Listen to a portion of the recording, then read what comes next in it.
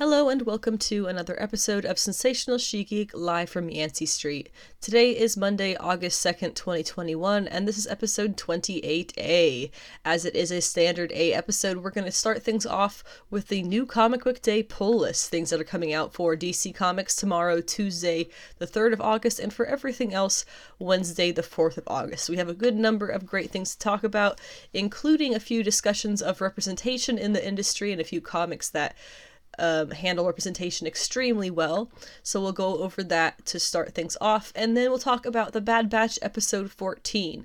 There are 2 more episodes in the season, so we're getting towards the end of things here and starting to see where we might wind up when the season ends. After that, we have the trailer from this morning, Venom: Let There Be Carnage. We'll go over all of the aspects of that and discuss everything that I kind of think to expect from that movie. And finally, if you were on Twitter at all for the past weekend, you probably saw an article that dealt with Matt Damon commenting on his concern over traditional movies ending in Hollywood. I have a little bit of a discussion I have planned about that, where there are a number of things, including genres and old Hollywood ideals and things that I'm going to be discussing when we get to that point to wrap up the episode. You can find me online as always. My Instagram is Anna with the Comics because my name is Anna and I do have the comics. You can find me on Twitter at Savage She-Geek because sensational was too many letters.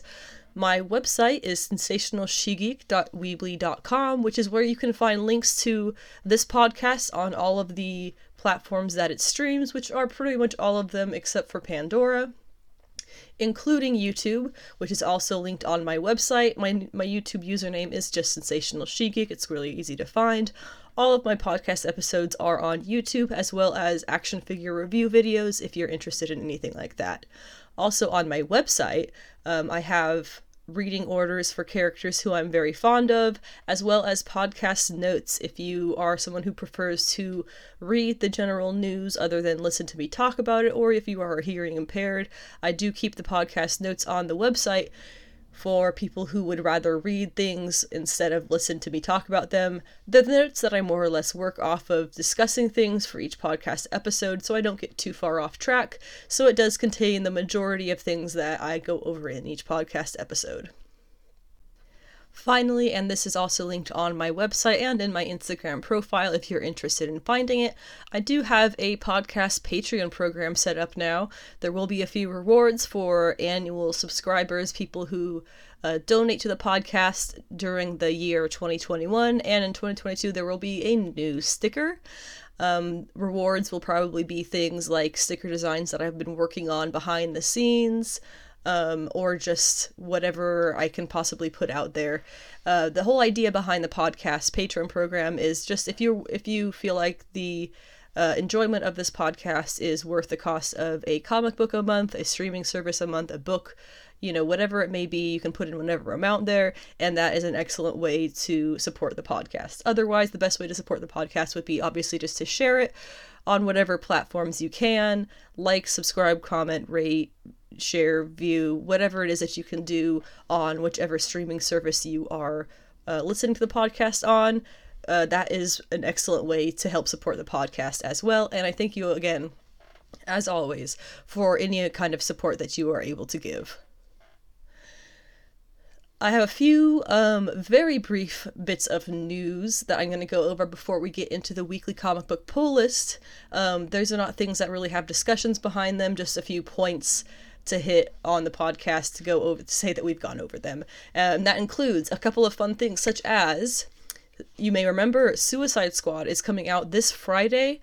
I plan on watching it Friday night. That's my weekend plans is to probably watch it twice. And I will be discussing Suicide Squad next Monday, the 9th of August, on episode 29A. Early reviews for Suicide Squad are already out, and it looks really good. There's a lot of what feels like bandwagoning of the James Gunn superhero stuff. So that's, take that with a little bit of, it's probably not the best movie ever made. If you ever see that in the reviews, it's probably a little bit of an exaggeration. But based on the reviews that we do see, it can definitely be assumed this is going to be a fun one to watch. The Old Man Star-Lord podcast is happening right now. It's written by Benjamin Percy, who is a really fun Marvel Comics and DC Comics writer as well. He has some indie projects going on. If you are someone who likes to listen to podcasts or listen to your comic books as opposed to read them for whatever reason that may be, check out the Old Man Star-Lord podcast because it is getting rave reviews. Finally, we have 2 projects that have finished filming this week. First was the Book of Boba, which is, of course, Boba Fett's live-action series that I believe is directed by Taika Waititi. And we also have the Amazon Lord of the Rings project finished filming in New Zealand, and that we have a release date for that officially. It will be coming out on September 2nd, 2022. So exactly 1 year and 1 month from today. They finished filming, I believe it was actually today in New Zealand. So that's very exciting. And there was a single image released, the first image that we've gotten from anything for this show. It showed someone fairly distant with their back facing the camera, but they themselves facing what appears to be sprawling Rivendell. It's an exciting thing to see. I, being a massive fan of Lord of the Rings and a massive hater of its fan base. Its fan base is so toxic. I'm really excited for this. I don't have any expectations. I'm not one of those people who's going to go in for this getting mad if it's not super duper accurate and exactly what Tolkien would have wanted. As long as it's not a slap in the face to Tolkien, I'm going to enjoy it. That's about what it comes down to. Since we do have a fair bit of stuff to be discussed after the comic book pull list, if you are someone who would like to skip the pull list and just go straight into what am I going to be discussing today? Straight into the Bad Batch episode 14, Venom Let There Be Carnage trailer discussion, and some commentary on the future of, I guess, movies. Thank you to Matt Damon. You can just go ahead and jump to about 46 minutes in. 46 minutes will be about wrapping that up and moving on. Let's go ahead and get started with the new Comic Book Day pull list for the week. As I said earlier, these are comics that are going to be coming out for DC on Tuesday, the 3rd of August, and for everything else on Wednesday, the 4th. And as I do always try to remind you, if you do not have anything interesting that I talk about, but you still want to read comics, please keep in mind what I discuss on the podcast as far as new comic books and things that are currently coming out is a very small fraction of what comes out every week in the comic world. There are countless publishers and just innumerable titles that come out each week. If you don't have anything that I'm discussing that sounds interesting to you, certainly be sure to stop by your local comic shop and tell them some of the stuff that you are interested in, and they will be more than delighted to help you find something that they can give you in trade for some cash or whatever format they take it in. And that's, I just don't want anybody to listen to this and think, well, it doesn't sound very good to me, I guess comics aren't for me. Comics are for everybody. I can guarantee you that there are comics out there, whoever you are, that you will love. So definitely, if you're just not really hearing anything that I talk about that strikes you as very interesting, hit up a local comic shop or bookseller, and they will be happy to give you some suggestions. For our spotlights on representation, the titles that we're going to be covering is a couple of new things. A couple of new things. We have Cinnamon #1, Spirits of Vengeance, Spirit Rider #1, Porcelain #1, Horizon Zero Dawn Liberation #1, and then some briefer little tidbits on Crush and Lobo #3, The Good Asian #4, and Silk #5. Starting that off with Cinnamon #1. I have a feeling that this is either going to be completely awesome or completely ridiculous in a less awesome way. This comic is written and drawn entirely by Victoria Douglas. She is doing everything herself. It is her brainchild, and as I have said numerous times on this podcast, whenever I come across a project that is handled by fewer people, closer to 1 than to 5, the less amount of people that there are on any particular creative team tends to show a more full and a more closer to what an outcome closer to what the person wanted to get in the first place. I got a little trouble getting that out. But for this one, I'll read the solicitation because it is sound pretty funny, to be honest. It says, Cinnamon is just your ordinary average house cat, at least until we get a glimpse of the world through her eyes. Countertops become skyscrapers, cat toys become biker gangs, and perilous giant robots rampage on the daily. Get drop-kicked onto the action-packed streets of Big Kitchen City as she fights the dark forces that dare to keep her from her favorite treat, catnip. This sounds incredibly entertaining, if nothing else.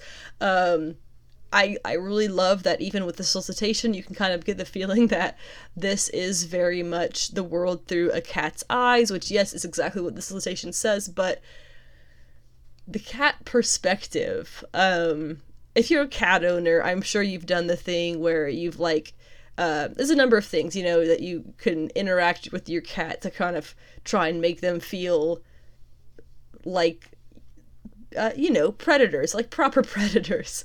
Like I know a lot of people do this where our cat will be chasing a bug and it'll be too high up, so I'll pick her up and hold her up to the ceiling so she can help catch the bug.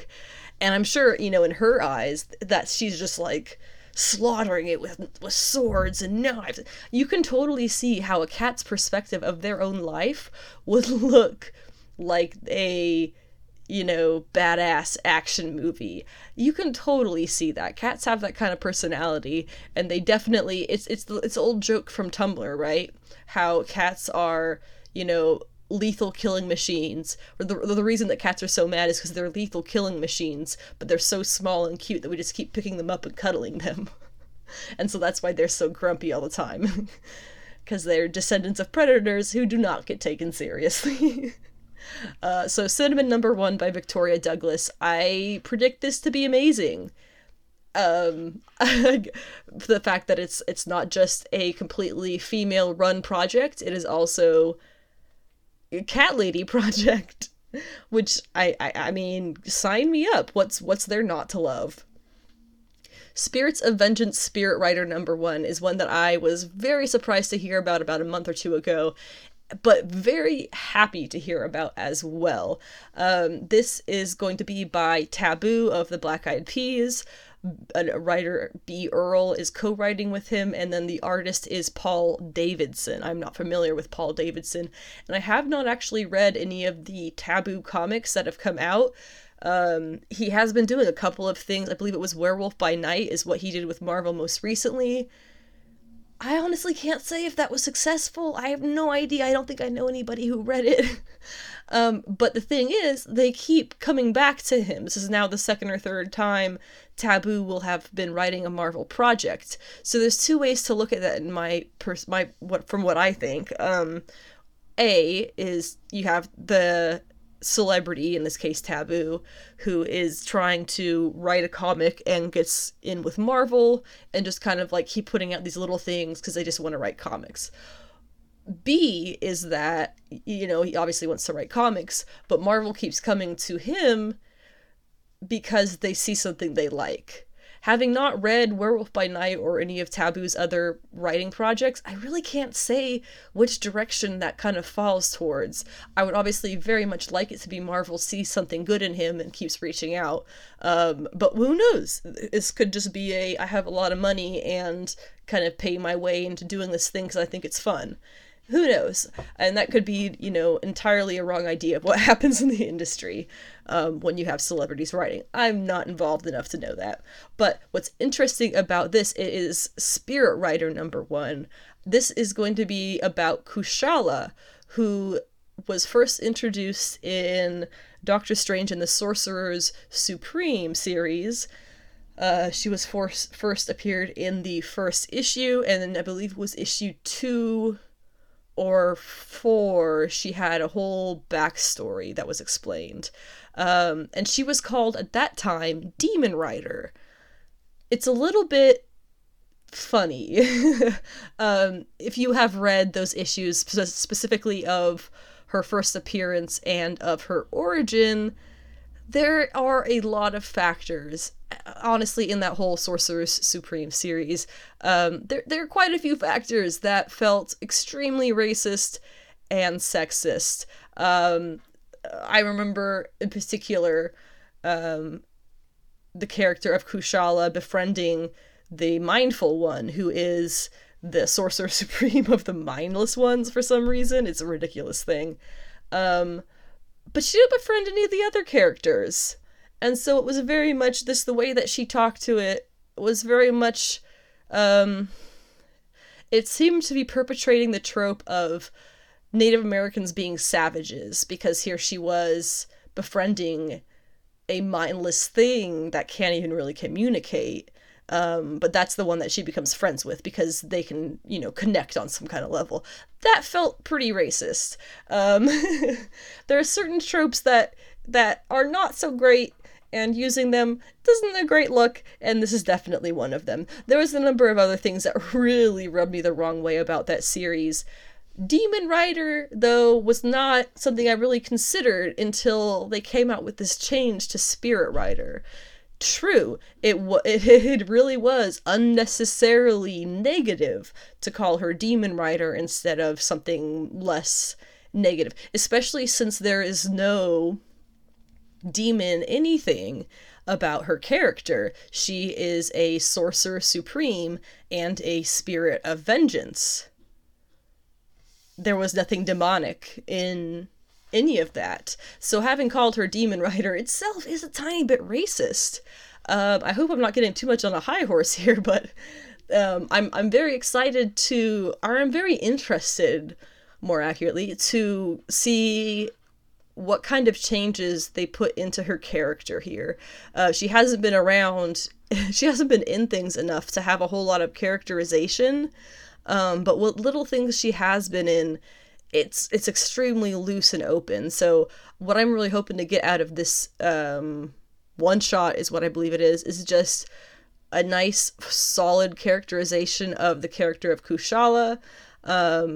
See her be useful, see her be, a proper Sorcerer Supreme and Spirit of Vengeance, and kind of solidify her place as one of the Ghost Riders, right? Yeah, Demon Rider. See, there's no reason that had to be Demon Rider. And of course, in case that wasn't super duper obvious, she is a Native American character.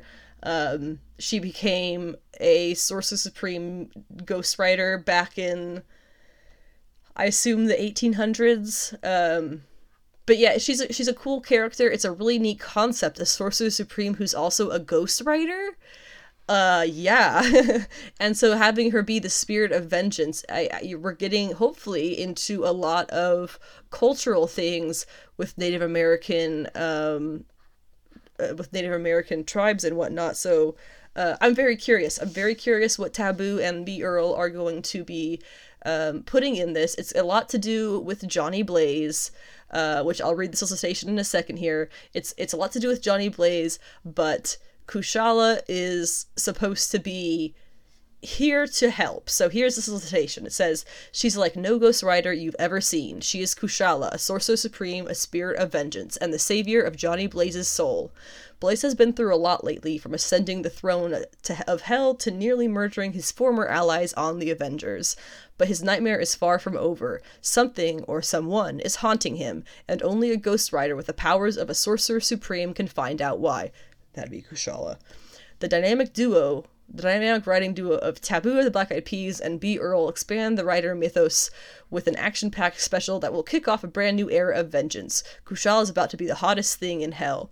That also makes me really excited because that sounds like they have more plans with her. I remember hearing about her character for the first time when Jen Bartel announced who she was going to be doing for the... what was it? It was a King in Black Ghost Rider one-shot. She had the Woman of Marvel cover she was doing, and she chose Kushala. And that was the first time that I heard about her. I had to look her up. I've read a number of her appearances since then. I have her first through something appearances. But she's a really neat character. Like I said, a Sorcerer Supreme and a Ghost Rider. That is an amazing combination. What has not been utilized properly at all until now. So I'm really hoping that they're kind of backtracking and fixing what should have always been there for her. Porcelain #1 is another #1 this week. Also another one of my representation spotlights because it is written and drawn and colored by one of my absolute favorite creators, Maria Levey. Gosh, where to even start with Maria Levey? I believe she is Spanish. I could be wrong. I believe she's Spanish from Spain. She is a phenomenal creator mind. Some of the projects that you may recognize her off of if you have, or if you're familiar with them, she worked with Rick Remender on Faithless and Faithless 2. Very recently, she had a series, Eros and Psyche, and just before that, she had a series, Luna, which I believe came through Image. All really fantastic works. Everything there except for Faithless and Faithless 2 was all her own brainchild. It's been really interesting to see how many series she's been pumping out. I'm not sure if this is another one that was published in Spanish originally and is getting now republished for the first time in English, because I believe that's what the case was with Eros and Psyche as well. In any case, though, this is going to be just completely fun. The solicitation sounds somewhat trippy, which is not surprising and it's just frankly exciting because if you know Maria Levey's style of storytelling, it is very trippy.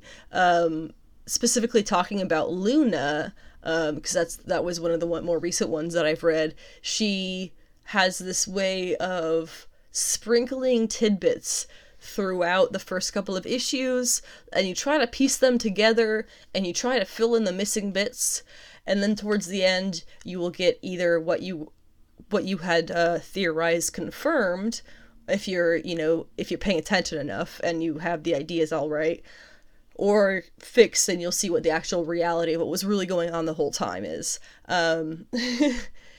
Just absolutely love her art style as well. Speaking of just Luna, again, oh my god, the pages that I would buy, the panels, just single panels that I would purchase as blown up prints because they're so gorgeous, full of symbolism and references to mythology and religion and just absolutely mind-blowing personal style. It's very, her line work is very shaky, I almost want to say, but it's the absolute best thing that I could possibly imagine to go alongside her writing. It really is a match made in heaven, which makes obviously perfect sense because it's all her. With Faith and Faithless, or Faithless and Faithless 2, alongside Brian Azzarello, she was able to capture the ethereal sexuality of everything that was going on and able to draw these intense erogenous situations that made your skin crawl because it was creepy.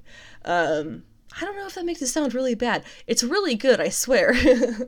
If you're interested in a lot of heaven versus hell stuff, definitely check out Faithless and Faithless 2 by Maria Levey and Brian Azzarello. Also Luna. I feel like Luna pretty much ties into that as well. Not into the Faithless story, but into those themes of heaven and hell. But Porcelain #1 starts off this week. I believe it's going to be another 5-issue series. It's going to have variants, at least for issue 1. We got some really nice variant artists lined up, including Sabine Riesch, Tyler Boss, Yishan Lee, and Caspar Wijngaard, who is the artist of Homesick Pilots. If you're familiar with that, I have become an immediate fan of his art style as I became an immediate fan of Homesick Pilots. So that's pretty exciting. I might get more than one cover of this week. We'll see. The solicitation, though, if you were wondering what this is all about, it says, stuck inside an ever-changing mystery house that hunts children and turns them into dolls, Beryl goes on a psychedelic journey where she must face the notion of her own limitations and move past them, ... before she becomes the building's newest prey. I mean, honestly, that alone kind of sounds a bit like Homesick Pilots, but this is, that's a lot of things that are kind of devices Maria LeVay tends to use. She uses a lot of female characters, she uses a lot of identity crises, a lot of coming of age kind of ideas, definitely psychedelic, sometimes drug-induced journeys, and danger. Those are all elements that you tend to find in Maria LeVay's work, be it something she's just drawing or writing, and that are all very clearly going to appear in Porcelain. Sign me up, man. Anything Maria LeVay does, I love it. I can't help myself. It's fantastic. Horizon Zero Dawn is back with its second series from Titan Comics, and I am so excited! This one is called Horizon Zero Dawn Liberation. Number 1 is kicking off this week with, an arc by Ben McCaw and Ann Toole. Now, if you're familiar with the original Horizon Zero Dawn series that came out last year, that was written by Ann Toole with art by Ann Molina. While Molina is not participating in the issues here, she is doing a variant cover for the number 1, which I will hopefully be able to find because I really, really dug her work on the last series. She also is a fantastic digital comics artist, I guess. She does run a few ongoing online comics. If you are interested, definitely check out Ann Molina's website. Other than that, so I said this is written by Ben McCaw and Ann Toole. They are both original Horizon Zero Dawn game writers, right? Story writers. So they actually work for the game company. Was it Guerrilla? Yeah, Guerrilla. And they wrote the story for the game. So bringing Ann Toole for the first series in, and now adding Ben McCaw alongside Ann Toole for this second series, this is the best possible thing they could have done, really. Art by this second series is by Elmer Damaso. Not familiar. I trust it'll be fantastic, though. They did a great job on the last series of picking an artist, Ann Molina, who captured everything really, really fantastically, especially the new character that we had at that point in time. This series is going to be not following that new character. Instead, we'll be following Aloy, the main character from the game. I do have the solicitation here. Basically just says, Harassment series back for a second arc.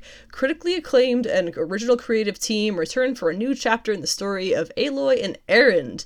Fending off deadly machines, the pair hunt down the killer of a member of the Oseram tribe. So they're hunting a person instead of a monster in this one. Just having to fend off various monsters, and no doubt, will get worse and worse as it goes on. Erend was a fan favorite character from the game. Honestly, a bit forgettable in my opinion. Once we were kind of done with his stuff, it was like, whatever. Or maybe it's been a long time since I played the main arc of the game. I just don't really remember. I do remember his character. He was like a fun, helpful dude. I remember hearing that there were some hardcore shippers of the two of them. I don't really get that, but to each their own. He was an entertaining character, though, as far as I remember, so him alongside Aloy is going to make this a really fun series. And I will also take this moment to remind you that the Horizon Zero Dawn Forbidden West, which is the sequel game, I guess would be the way to say that, is going to be coming to PlayStation in 2021, which is this year, which we only have 5 if you count August, months left of, so it's coming soon. I gotta start saving up for a new PlayStation, because I don't think it's backwards compatible with a 4, and that's what I have. But in any case, big ol' Horizon Zero Dawn fan over here, and super stoked for Liberation to start this Wednesday. The last 3 of the, what would you call this, of the spotlights on representation that I'm kind of doing here are going to be a little bit shorter. We have Crush and Lobo by Mariko Tamaki. While I recommend literally anything written by Mariko Tamaki, I swear I haven't read the first 2 issues of this. I've heard they're pretty funny. I just want this for the cover. I want to frame it and put it next to my office because it has Crush in a vest. Her back's to the camera. It's like a motorcycle vest, right? Whatever they call that. I watched Sons of Anarchy. What do they call the vests? I don't honestly remember. But it has a patch on the back and it says, "Bite me, fanboy." Oh my god, I love it. That's like, just fanboy tears. I don't even know if anybody cares if that there's Crush happening, but like, I just think that's the funniest shit. Bite me, fanboy. It's funny, okay? Let me have it. Then we have the Good Asian number 4. These are some of the hardest names to pronounce in all of comics right now. And there's 3 of them. Okay, Lee Luffridge isn't too hard. Okay, he's the colorist, I think. But then we have the writer, you ready for this? Pornsak Pichetshote. I think Pichetshote. And then the artist Alexandre Tiffengi. I am so sorry. I just get worse and worse on that, I think, every week. We also have another fun name in the variant. We have a variant by Awang Ki. I'm sorry again. I'm real bad at things. The Good Asian, though. Really, really digging this. It is a detective noir. Gosh, how would you even describe it? It is a classic noir detective story, but where the detective is a Chinese American man who is kind of trying to straddle the line between the white community and the Asian community in San Francisco, because there has just been so much bad blood between white folks and Asian Americans and Asian immigrants in America that it isn't talked about a whole lot. When you go to school on the West Coast, you learn about it. I know I did. Places like Manzanar, there's a lot of people out there who don't know what Manzanar is. Manzanar was a concentration camp, basically, for Japanese Americans and, well, anyone who looked vaguely Japanese, because they didn't trust them during World War II. I mean, it's a dark history. There are not a whole lot of people left who remember being at those camps. And those camps are not even relevant to the series. They're not a factor in the series. It's just an example that I wanted to mention. Just an example of the things that have been done against the American Asian community, and it's not great stuff. But the series is doing such a fantastic job of capturing that time period, and capturing what everyone is feeling, the fear, the hope, the clashing. It's very well done, and I absolutely love the combination of factors they have in this. Brief old solicitation here says, Hark, who is Edison Hark, he's the main character. Hark suffers a devastating blow as Chinatown's Huilong killer hits closer to home, leading Hark to begin peeling back the layers of his family's chilling secrets. Because there is a big mystery to this that we're slowly figuring out, it would not be a proper detective noir story if it did not have that. So, looking forward to getting issue 4 of that, I'm not sure how many it's going to be. Silk number 5 by Maureen Gu and Takeshi Miyazawa is the final issue of this Silk mini-series. Why are there only mini-series? I don't know. Maybe they'll give her something ongoing someday that'll actually make it past, 16 or whatever. This being the last issue, it's gonna probably be just a hard and fast wrap-up. I have the solicitation here. It just says, Enter the demon. It all comes down to this. Silk has one chance to stop Kasha from unleashing an ancient demon god. She'll have to join forces with an unlikely ally to do it. And some shocking revelations turn Silk's world upside down. I have no doubt that we're going to have J. Jonah Jameson confront her as Cindy Moon and say, yeah, I know you're Silk. I'm not completely dumb. That'll probably be the change the revelation that will turn her world upside down, is that she no longer has a secret identity in everyone's eyes. That is all the spotlights I had. Everything else here is just, regular stuff. I just wanted to go over the what I call spotlights first, to kind of give them that little bit of foot up in my podcast, a little bit of special positioning, because they do have factors in them that make them great comics of great representation. So that's that. Moving on to the rest of the comic book pull list, we're going to talk about a few more things. The Me You Love in the Dark #1, Suicide Squad Get Joker #1, X-Men #2, Sensational Wonder Woman #6, very briefly Hellions #14, Vampirella #22, and Avengers #47. So the Me You Love in the Dark is one that I have been hearing a fair amount of early reviews going on, but not so much praise that I worry about disappointment. I know when Crossover came out, everybody was tweeting how it was literally the best comic ever made, and when it turned out to not be that, a lot of people were very disappointed when it was actually pretty good. I will read you, since this is an indie comic and those things are sometimes hard to describe, I will read you the solicitation. Writer Scotty Young and artist Jorge Corona follow up their critically acclaimed series Middle West with a brand new haunting tale. An artist named Ro retreats from the grind of the city to an old house in a small town to find solace and inspiration without realizing the muse within is not what she expected. It says this is for fans of Stephen King and Neil Gaiman, who will enjoy this beautiful, dark, and disturbing story of discovery, love, and terror.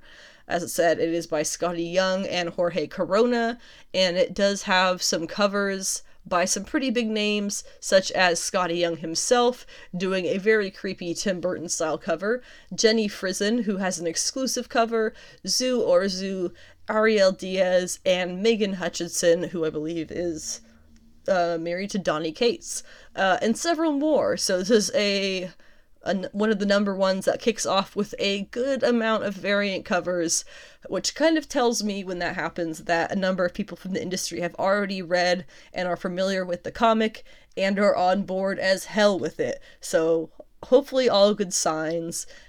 I am not sure the last time I read something written by Scotty Young,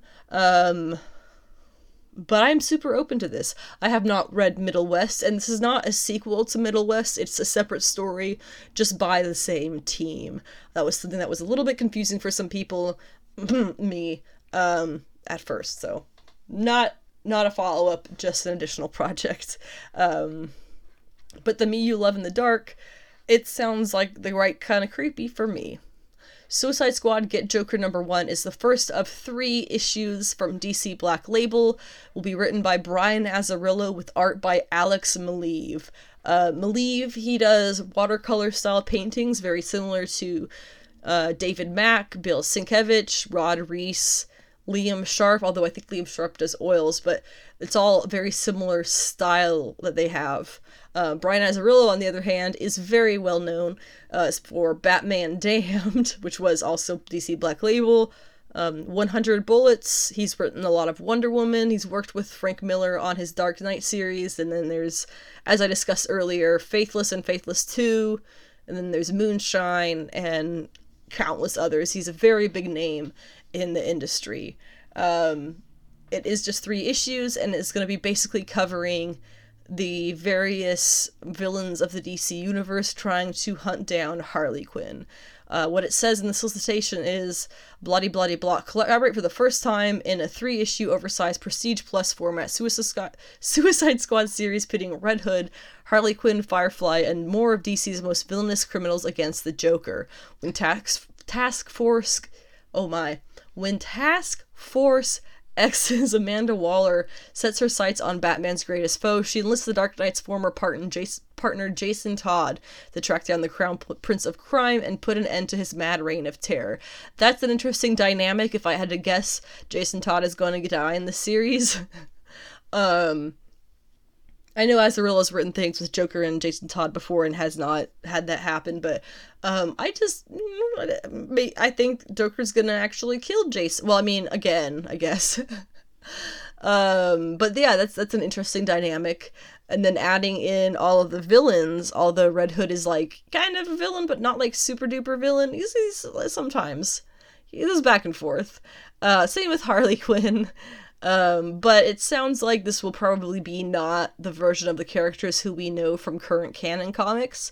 These will probably be fairly dark and, I would have to say, gritty versions of these characters, just based on how we know Brian Azzarello tends to write. X-Men number 2, while it does have a super generic solicitation that I won't bother reading you, I still think it's going to be awesome. The first issue set up a lot of stories for the future, so I'm pretty certain that this team is going to last. This particular series of X-Men is going to last for a while. The team is Rogue, Wolverine, X-23, Laura Wolverine, that is, Cyclops, Marvel Girl, Sunfire, Polaris, and Synch. Really cool. It's the first time that Laura has been on team. First time, well, Sunfire, I guess, was back in the day. And I think it's the first time Synch has been an official X-Men. I know Polaris, Marvel Girl, Rogue, Cyclops, and I believe Sunfire all have been team members. So yay, new people and people who we haven't seen on the team in a while. That's really fun. I also wanted to mention, while I'm kind of talking about this, that there are a bunch of variants coming out this week, and I'm not sure if they're just this week or if they are spread throughout August, but they're all done by Ji-Hyung Lee, and they are all they're all Asian characters. It's for AAPI, Asian American Pacific Islander awareness, whatever it is that they're doing. But they're doing the themed covers, and so this is the AAPI themed. I will probably pick up as many of those as I can find, because that's something we're really big on here in our house, and a lot of these are really awesome characters. I know on the Immortal Hulk one, he has what is his name, Braun, who was the Totally Awesome Hulk, so that's pretty cool. He's in like Korean streetwear. It's really awesome. So he did a great job with these, kind of how Jen Bartel did a great job with the Women of Marvel covers that she did as well. As for X-Men number 2, it's written by Jerry Duggan and drawn by Pepe Larraz. As I said before, super generic solicitation, nothing worth reading back to you. But with this team and with what they set up in the first issue, which was quite packed, this is gonna be pretty awesome. I'm excited. Sensational Wonder Woman number 6 is the series is part of the 80th anniversary celebration of Wonder Woman, right? So they've been doing issues that are almost entirely female created, between the writers and the artists. However, this one is entirely male somehow, between the colorist and the writer and the artist and the cover artist. They are all dudes. I may or may not pick this issue up for that reason, because a big part of why I was picking this up is because it was so many women writing Wonder Woman, and you don't get that so much. They've been trying to do that in the canon stuff, but it's just kind of been flopping around. I don't know. But this is going to be apparently a story about Wonder Woman and the Amazons facing off Queen Bee. I have nothing to add to that, except that whenever the character of Queen Bee is used in something, I always think of that Pushing Daisies episode, if you've ever seen that, where there's like they go into the bee, the honey place, and there's all the bees, and she gets covered in bees, and Pushing Daisies is a good show. You should definitely check that shit out. Anyway, Hellions number 14 is by Zeb Wells and Steven Segovia. This issue is going to be focusing on the return of the Locust Vile, who were some pretty freaky, messed up villains that we saw, I believe, back during X of Swords. They were pretty screwy and terrifying, so this will probably be a fun run of Hellions. Vampirella 22 by Christopher Priest. I just discovered this morning that this series is apparently ending with issue 25 in October, which, according to that solicitation, features a wedding of some kind. This solicitation, though, says that issue 22 is our prelude 22's Prelude? Oh, it's called Prelude. Okay. It finds our dark heroine finally home from her interstellar journey, but pursued by the cosmic gateway. Pursues through the cosmic gateway by the enigmatic vampire murdering Shane, who follows a twisted agenda all his own to seek the oldest and deadliest of the undead and set in motion events which will change Vampirella forever. Wouldn't that be her mother? The oldest and deadliest of the undead? Isn't that Lilith? I don't know. We'll find out. And finally, Avengers number 47. Very briefly, it's World War She-Hulk Part 2, which the fact they're calling it World War She-Hulk is really stupid. There's no reason to be calling it that. Jason Aaron needs to be stopped in his tracks. I'll just read you the thing. The Red Room is a secret furnace where some of the world's greatest assassins and superkillers have been forged, and now She-Hulk is its newest recruit. As the Avengers race to rescue Jen Walters from the Russian Winter Guard, is it too late to save She-Hulk from going red? We have a Red Hulk. They're gonna call her not that. They're gonna call her, what is it? The Winter Hulk? It's just, I'm really not happy with this, but I'm reading it so that I can bitch about it properly and not just be like, oh, I heard that was dumb. I'm reading it so I know it's bad. Does that make sense? Whatever. We're done with the pull list now. We're done with that. Moving on to the Bad Batch episode 14. I have discovered just today that the Bad Batch is going to be apparently a 16-episode season. So we have another episode this Friday, the 6th, and the final episode will be next Friday, the 13th, which I'll discuss, of course, then on the 16th. And that is actually also, we will be discussing on the episode that will happen on the 13th, What If, episode 1, which comes out on Wednesday the 11th. None of this you have to keep up with right now. We'll have all these reminders as we go along, so don't worry about it. But the Bad Batch episode 14, with 2 episodes left, you can kind of start to see where we might be headed for the final bit of the series here. The basic kickoff for the plot here was on this episode. Captain Rex gets back in touch with the Batch, looking very undercover, and he sends them off to help a stranded trooper who is called Gregor, who we actually have met already if you've watched the Clone Wars show. So a good little bit of, fan service. This is all fan service. Good little bit of tidbits for you there. He tried to escape an Imperial training facility, but he has failed, and they have to go rescue him. Some interesting things that happen throughout the episode. The Kaminoans have had their cloning contracts all terminated by the Empire, and it is now very clear that they're going to be executed, most likely, now that the army Empire is leaving Kamino. So in an attempt to kind of warn his fellow Kaminoan about this, the diplomat character, I'm terrible with their names, he warns the scientist character, who was the one who went out to save Omega. He warns her of what's going on and what he fears is going on. However, the scientist lady is caught packing in secret. However, when they bring her to confront the diplomat, it is the diplomat who is executed as the general or commander, whatever the dude's name was. He says that they have no use for a governor or whatever, but they do have use for scientists. I kind of had to think back on some stuff there at that point. We still don't 100% know where the Kaminoans come from. We got in a few episodes ago a look into one of the cloning facilities, and it showed that the Kaminoans are some kind of clones or cloned, but where the source material came from is uncertain. They have a similar look to Snoke, Palpatine's clone guy, but they kind of seem to be their own people at this point of time.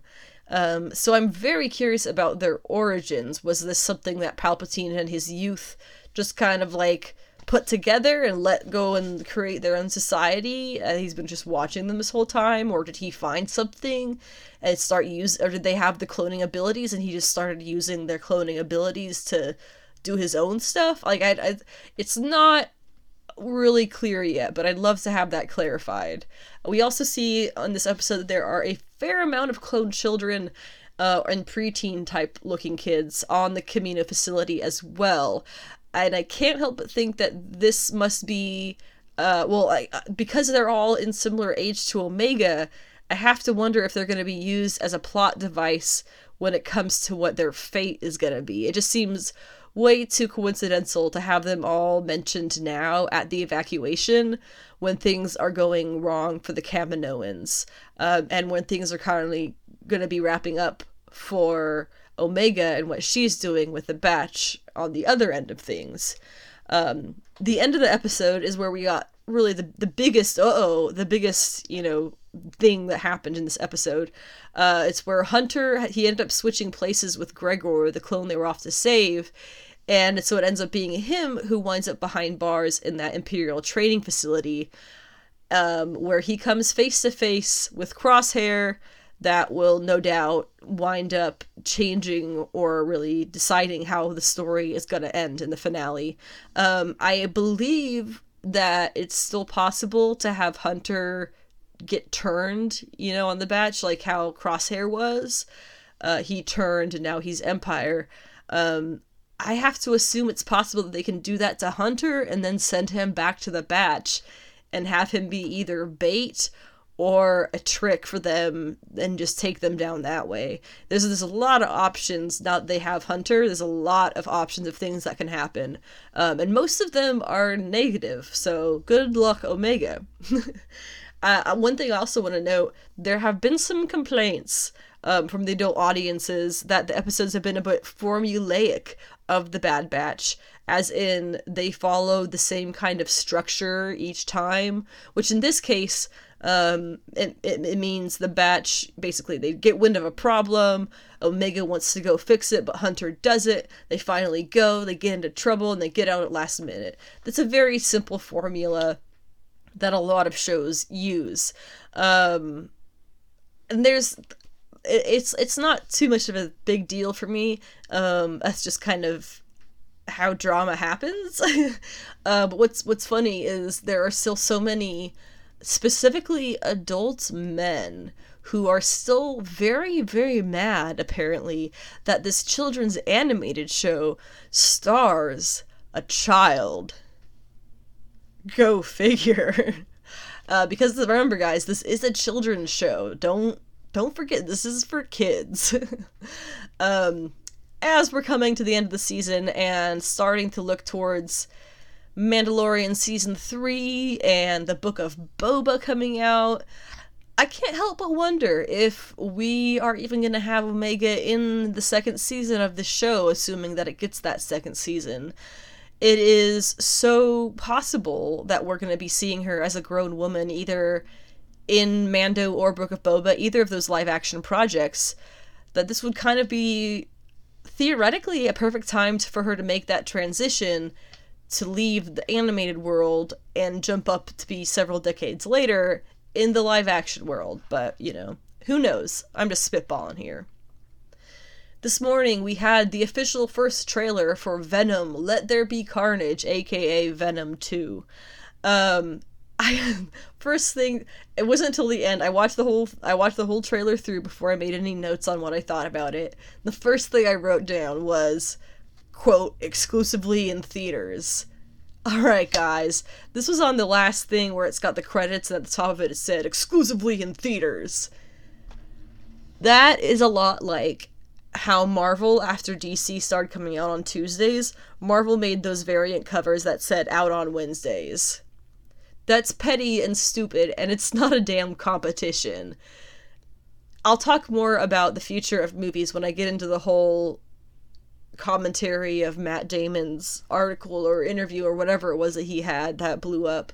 But it's it's super petty. The future of film is changing. Get over it, basically. I just figure it's a massive dig at Disney and Warner for putting their stuff online, which has worked out perfectly fine. I mean, as far as I can tell, I enjoy it. I prefer it, in fact, but okay. For the most part, this looks like it'll be a fun movie. I have to say, I still don't like the way that they have done Venom's inner voice or whatever. It's so jovial and low-key lame, and yes, I know he's jokey in the comics a lot, but the particular delivery and tone that they chose for this just seems redonkulously childish to me. Like it was specifically picked for the entertainment of children, which on one hand, yeah, you know, comics, so I guess that's fine, but also this is an R-rated movie. It is definitely specifically not for children. So why the childish, I don't know. I know there's a lot of people who really love it and think it's really funny and it's a fucking great idea. I just don't like it. It's childish and weird, and I feel like if you're gonna be scary, that doesn't work. Woody Harrelson as Cletus Cassidy is no doubt going to steal the show of the entire movie, based on how he stole the crap out of this trailer, between him acting as Carnage, acting as Cletus in a jail cell, acting as, you know, just whatever he's doing during his time of doing things. I'm positive that Woody Harrelson's Cletus Cassidy and Carnage is going to be the best part of this movie. Not just because he's a stellar actor, but because, well, I mean, I guess it all goes back to, yeah, he's just a stellar actor, and he's going to be able to take what, you know, wonkiness they give him and probably make it really cool. Whereas I don't feel like good old what's-his-name's Lex Luthor did a good job of taking the wonkiness they gave him for those movies and making it cool. Woody Harrelson, I have faith, can make a bit of a lame script sound better than it actually is. So, I'm sorry if you like the Venom movies. First one was fine. I don't remember much of it because it was pretty boring in my opinion. But it was fine. It wasn't great. I have to say, I'm wondering how deep into the family aspect of Venom and Carnage they're gonna go for this, because they do drop that tease of it's the he said it feels like family. It's a teaser at the end of the trailer.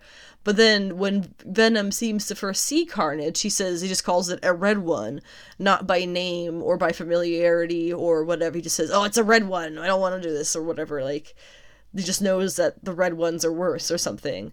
Or possibly there's more to it than that. Possibly he knows this particular red one, and is aware of how bad that is. And we're not really sure yet also how Cletus is going to get the Carnage symbiote. We know that he bites Eddie Brock. Based on the trailer, we see him bite him through the skin and everything. I don't think that's enough to do it. I don't think so, but potentially illegal experimentation on prisoners or something like that, or they try to do a lethal injection and it turns out to be Carnage. I don't know, whatever it ends up being. I'm curious about all that stuff. Again, Woody Harrelson is going to be the best part of this movie. I'm not going to watch it in theaters because I'm not out here to waste my money. But in any case, I'm sure it'll be fun. If you were on Twitter over the weekend, odds are that you saw this article from some local newspaper website or other, about how it kind of doubled as an interview with Matt Damon, as well as a complaint that actors of Damon's caliber are no longer a thing. Okay, Damon commented in it that he sees the end of traditional movies as we know them, and that makes him sad. Okay, let's go into this a little bit. Starting with the end of traditional movies as we know them. Let's go with Star Trek. Let's start here. Many, many years ago on Star Trek, it was explained that humanity got to the stars because we reached a certain point where entertainment media like movies and television started dying out of our interests, and humans began becoming more interested in other ways of exploring our place in the universe by actually exploring the universe. Therefore, they just kind of phased out that form of entertainment and went on to the creation of knowledge as just their day-to-day entertainment. We can already see in our modern times that movie theaters are bound to become less popular, just like cable television kind of had its time and is phasing out of existence, more or less, kind of. This isn't a bad thing. This is how humanity moves forward and onwards. I would also like to point out the article made a snide comment about how, quote, one immediate difference between when Damon started out and now is that leading men no longer sell the films most people watch. The big titles of the past decade are brands and franchises established in numerous prequels and sequels. Robert Downey Jr. is a leading man, but his Iron Man could be played by almost anyone with wit. The character is more important to the audiences than the actor. To which I have a few points. One, yeah, leading man Matt Damon of the Bourne series. Sure. He's not involved with brands or franchises, with numerous prequels and sequels. Nope, not him. Not Matt Damon of the Bourne series. Also, yes, it would have been extremely different if they had cast any other actor as Iron Man. This guy is not Shakespeare. You can't just replace people the way that you can replace words, even in theory. And as a third point to that, the character is not more important to the audiences than the actor. When the Iron Man movie came out, when the Iron Man movie was announced as even being made, comic book readers, not the general audience, comic book readers looked at each other and went, who the fuck cares about Iron Man? And now they do. That was because of Robert Downey Jr.'s success as the character. Just like how Loki, as we know him in the comics now, is a complete different Loki than we had 20 years ago, because Tom Hiddleston, as Loki, changed the character so dramatically and made it so popular for his version of it that they put it in the comics. So yeah, it definitely is not more important than the actor. Just starting with that. It's there's a lot of this this old Hollywood anti-progression white liberal view of the world that seems to be coming out here. How they think nostalgia is bad unless it goes back far enough to the old times, right? The quote old ways that are fading out are a tragedy and a crime to leave behind, regardless if the forward movement that's happening is leaving it in the dust, because that's just how forward movement works. And it's also very hard to ignore that they are preemptively mourning the loss of straight white actors? The quote, good ones.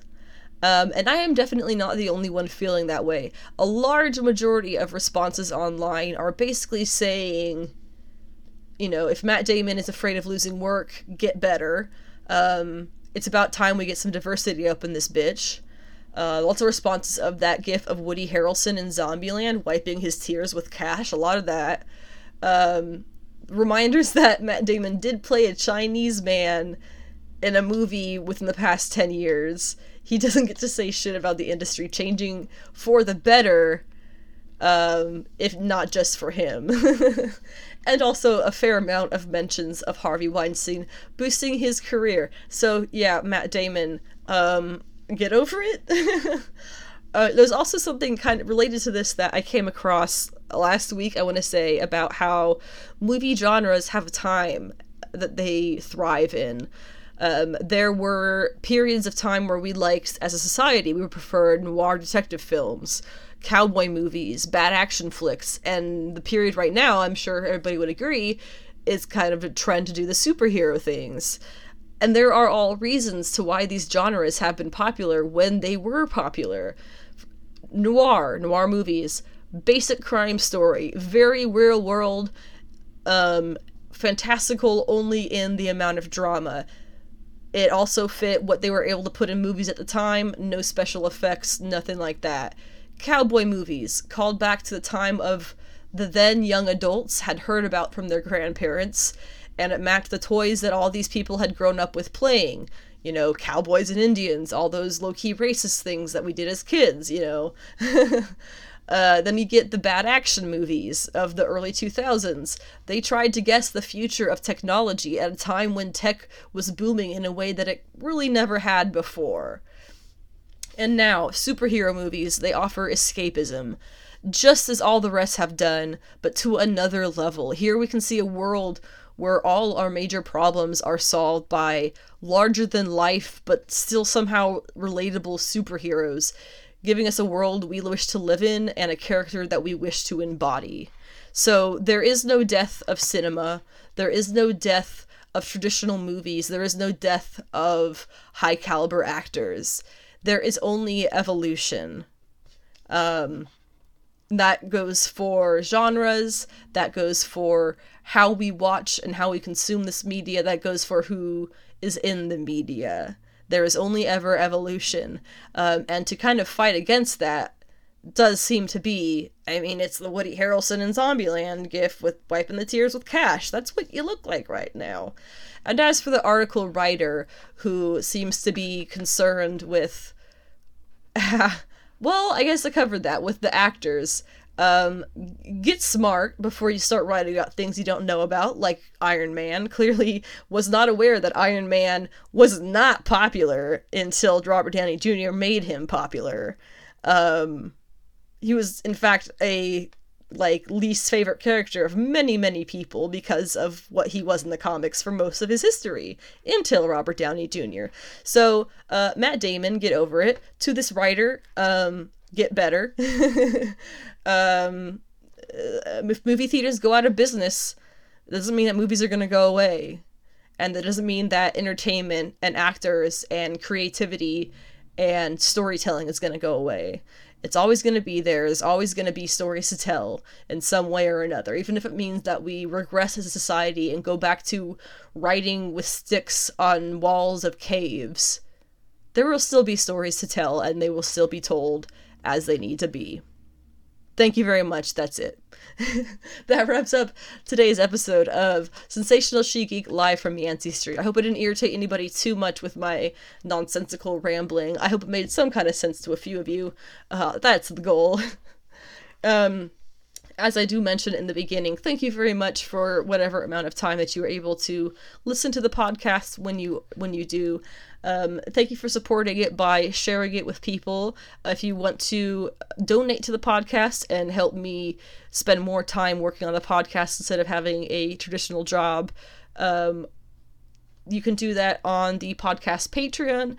It is just under Sensational Chic Geek, and there will be Patreon rewards at some point when I have enough people signed up for that. So, otherwise, you can find me on my website, sensationalchicgeek.weebly.com. You can find me under Sensational Chic Geek on YouTube. Otherwise, we will see you on Friday, which is going to be August 6th. Remember, Friday is the day that James Gunn's Suicide Squad is going to be premiering in movie theaters as well as on HBO Max. We'll be talking about that on Monday's episode 29A. However, Friday's 28B, we will be covering comic book picks, things that I really enjoyed and felt like were needing to be mentioned from this week's comic book reads. And then we'll be talking about really whatever else happens between now and then in the industry, because there's always something going on. There's always some kind of breaking news or theorizing. And as I said earlier, next Wednesday does have the beginning of the What If Disney Plus series, and we'll be talking about that on Fridays after that. So there's a lot of good stuff to look forward to on the Sensational Chic Geek live from Yancey Street podcast. And thank you for listening. Thank you for taking the time out of your day to hear me ramble about these things that we know and love. So have a great week. it's getting into summer for sure now. We're past the midpoint of summer.